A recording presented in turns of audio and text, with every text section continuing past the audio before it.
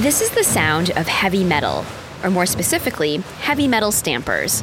They're massive presses clocking in at 200 tons, 400 tons, and 450 tons. The largest machine, the 450-ton press, mostly makes a specific copper part that goes into car transmissions.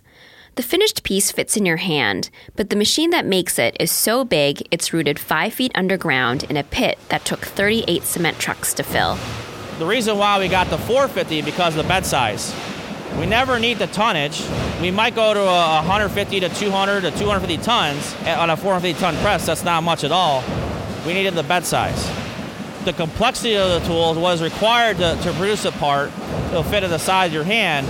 But in order to produce a part, you need multiple stages. And once you put those multiple stages, you're going to need that bed length in order to produce the part. That's Ryan Wiegel, who along with his brother and sister own Wiegel Tool Works.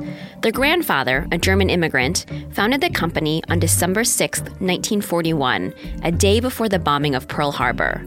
That uncertain beginning was the first of many events that would threaten the existence of Wiegel Tool Works over the next 75 years, including family succession issues and the most recent recession. Here's Erica Wiegel. We wanted to get in the recession and get out of it with all of our employees. We wanted them to maintain their households, their payments, their cars, their bills. And just because the economy was suffering and we were suffering, we wanted to make sure that we came out and as well as they did too. Welcome to The Distance, a podcast about long-running businesses. I'm Waylon Wong. On today's show, how the Wiegels' strict financial discipline helped them pursue their vision of what American manufacturing looks like in a post-recession economy. The Distance is a production of Basecamp. Basecamp is the better way to run your business. It's an app for communicating with people and organizing projects and work. If you're feeling overwhelmed by email, chat, and meetings, give Basecamp a try. Sign up for a 30-day free trial at basecamp.com/thedistance. Wiegel Tool Works is based in Wooddale, Illinois, and specializes in precision metal stamping. You can think of metal stamping like punching a shape out of a piece of paper, but instead of paper, the Wiegels use ribbons of copper or brass that are wound on flat spools the size of wagon wheels. And the end result isn't a simple flat shape like a circle or a heart, but a piece with a complex topography of holes and ridges and peaks. These metal pieces go into things like automobiles, exhaust fans, and kitchen appliances. Here's Aaron Wiegel. We're certainly not a commodity. I mean, stamping right-angle brackets is just not in our DNA over here. I mean, we have very, very sophisticated tools. We do take on the tough projects, and because of that, we're not labeled as a commodity, and that's why they're forced to come to a very select few, vendors that can do what we do.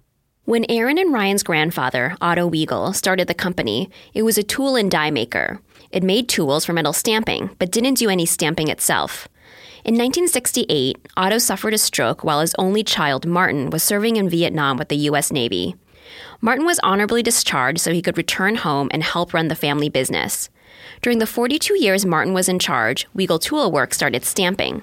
It continued making tools, but just for its own stamping jobs. The stamping is where the money was. So when our accountant joined up with my father back in '94, he says, "Marty, you got to stop building tools to the outside and you got to focus on stamping." And that from that day forward, we've been having a big push for that. And had we not done that today, we would never been the size, and we would never probably be in business today because it's a very, very competitive business.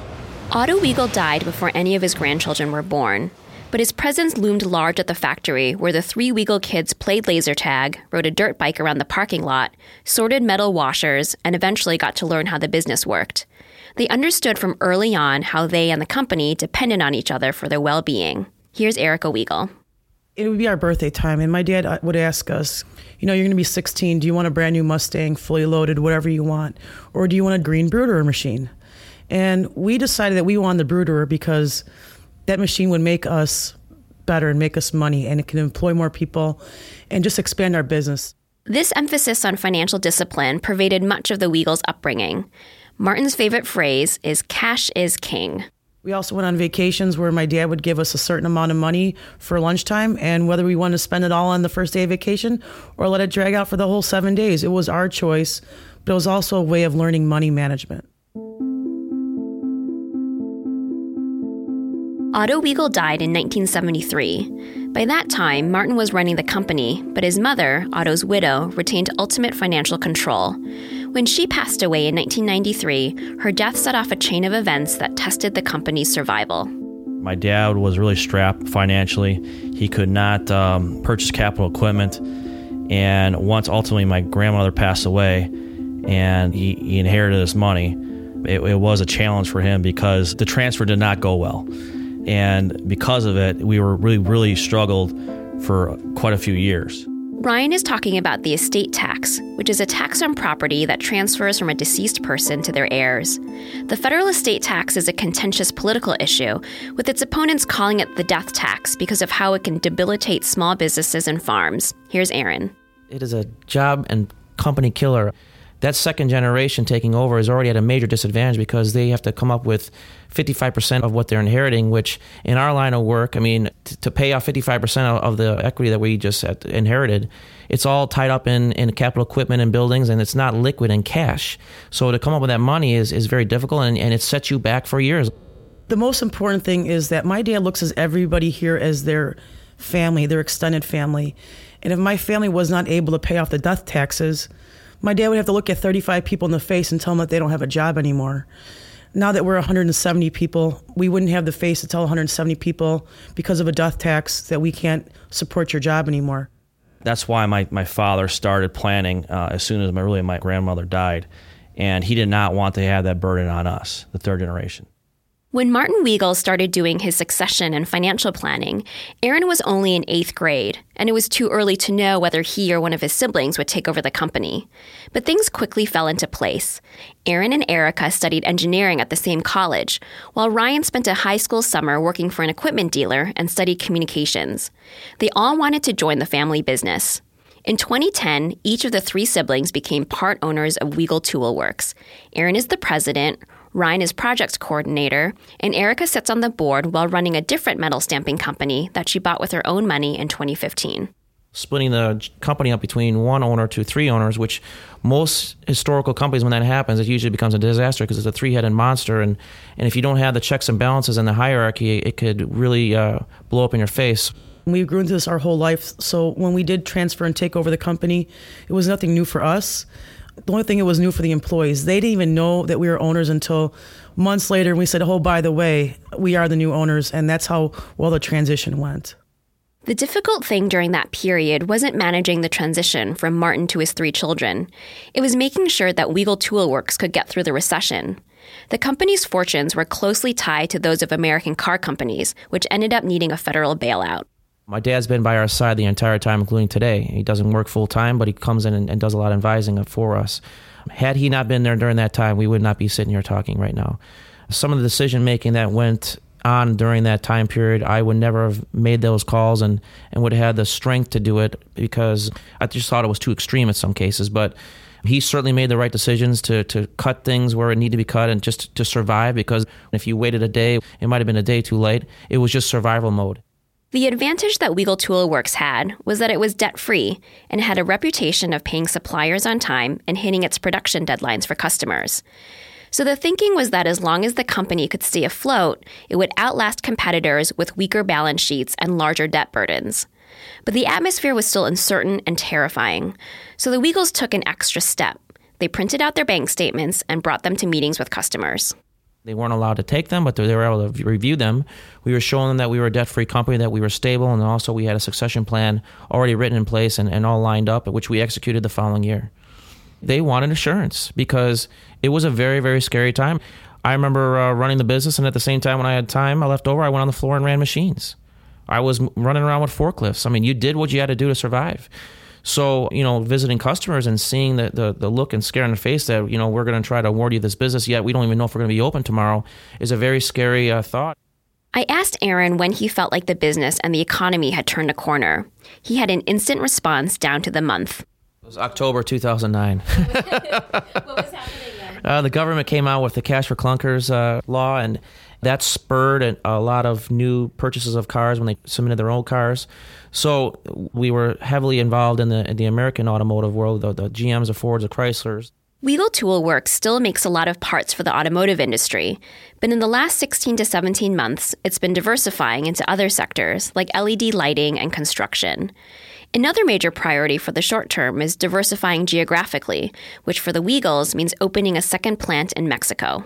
When my grandfather was running the business, everything was real local. Today's market's real global. We're supplying parts directly to Japan, to Europe, to Mexico.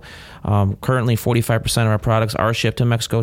And now we're seeing a lot of pressure to expand to these areas so that our customers have our capabilities and our production right in their backyard. Customers today just simply do not want to pay for the logistics. They don't want to have waste in their lines, meaning everything has to be lean. So if you are shipping from the United States to Mexico, let's just say that's a 5 to 10 day transit that is running the clock and taking up their liquid money. So they want to be right next door. They want to be producing parts at that time and not have a lot of inventory to keep their money in the bank, I guess. It's a risk, but a risk that we have to take given the global competition and the global customers they're dealing with today. My grandfather and my dad's customers just don't exist anymore. All those guys were all in the city of Chicago or just in the general area. That's just not the way it's played anymore. The nature of the company's work has changed dramatically, too. There's more automation and robots and real-time monitoring. One stamper has 2 high-res cameras that inspect parts and ejects defective ones with a blast of air. Aaron says he wants more people to understand how American manufacturing, or at least his corner of it, has evolved into a high-tech and forward-thinking industry. If I wasn't in the industry, I don't even know how I would even begin to describe what manufacturing would be outside of what I've seen in movies. That's one of the reasons why that we are trying to promote manufacturing as much as possible and try to get rid of that stigmatism that lurks over us, and that's just a dirty, oily, grungy type of environment where you could lose a hand at any moment. You're not getting oily, you're not getting dirty. You're basically almost at a computer all day long programming these machines to do a lot of this stuff. Aaron always has to be looking ahead, whether it's toward a big equipment purchase, opening a Mexican factory, or training new generations of tool and die makers. Regardless of what's next, he wants to be around to make those decisions and protect the family legacy. There's not a day that goes by I don't get calls or I don't get a letter from somebody saying that there's some big overseas company or something local that wants to acquire you. Now, have we looked at some of these deals? Sure. Some of the stuff that we looked at, it's tough to turn it down. But at the same time, we have a legacy here, and we've got a long-standing tradition, and no deal would ever be made unless it's in the best interest of the family and in the company. We've got a long, rich history, and we've got a growth trend that's been currently happening. And at this point, there's really no need to do that unless it's going to enhance the overall business, which we would still be involved in. The Distance is produced by Sean Hildner and me, Waylon Wong. Our illustrations are by Nate Otto. Thanks to Eric Bison and Why Do I Need a Nickname 12345678890 for your 5-star reviews on iTunes. If you'd like to have your amusingly long username read on the air, head on over to iTunes and leave us a review. The Distance is a production of Basecamp, the app for helping small business owners stay in control of projects and reduce email clutter. Try Basecamp free for 30 days at basecamp.com/thedistance.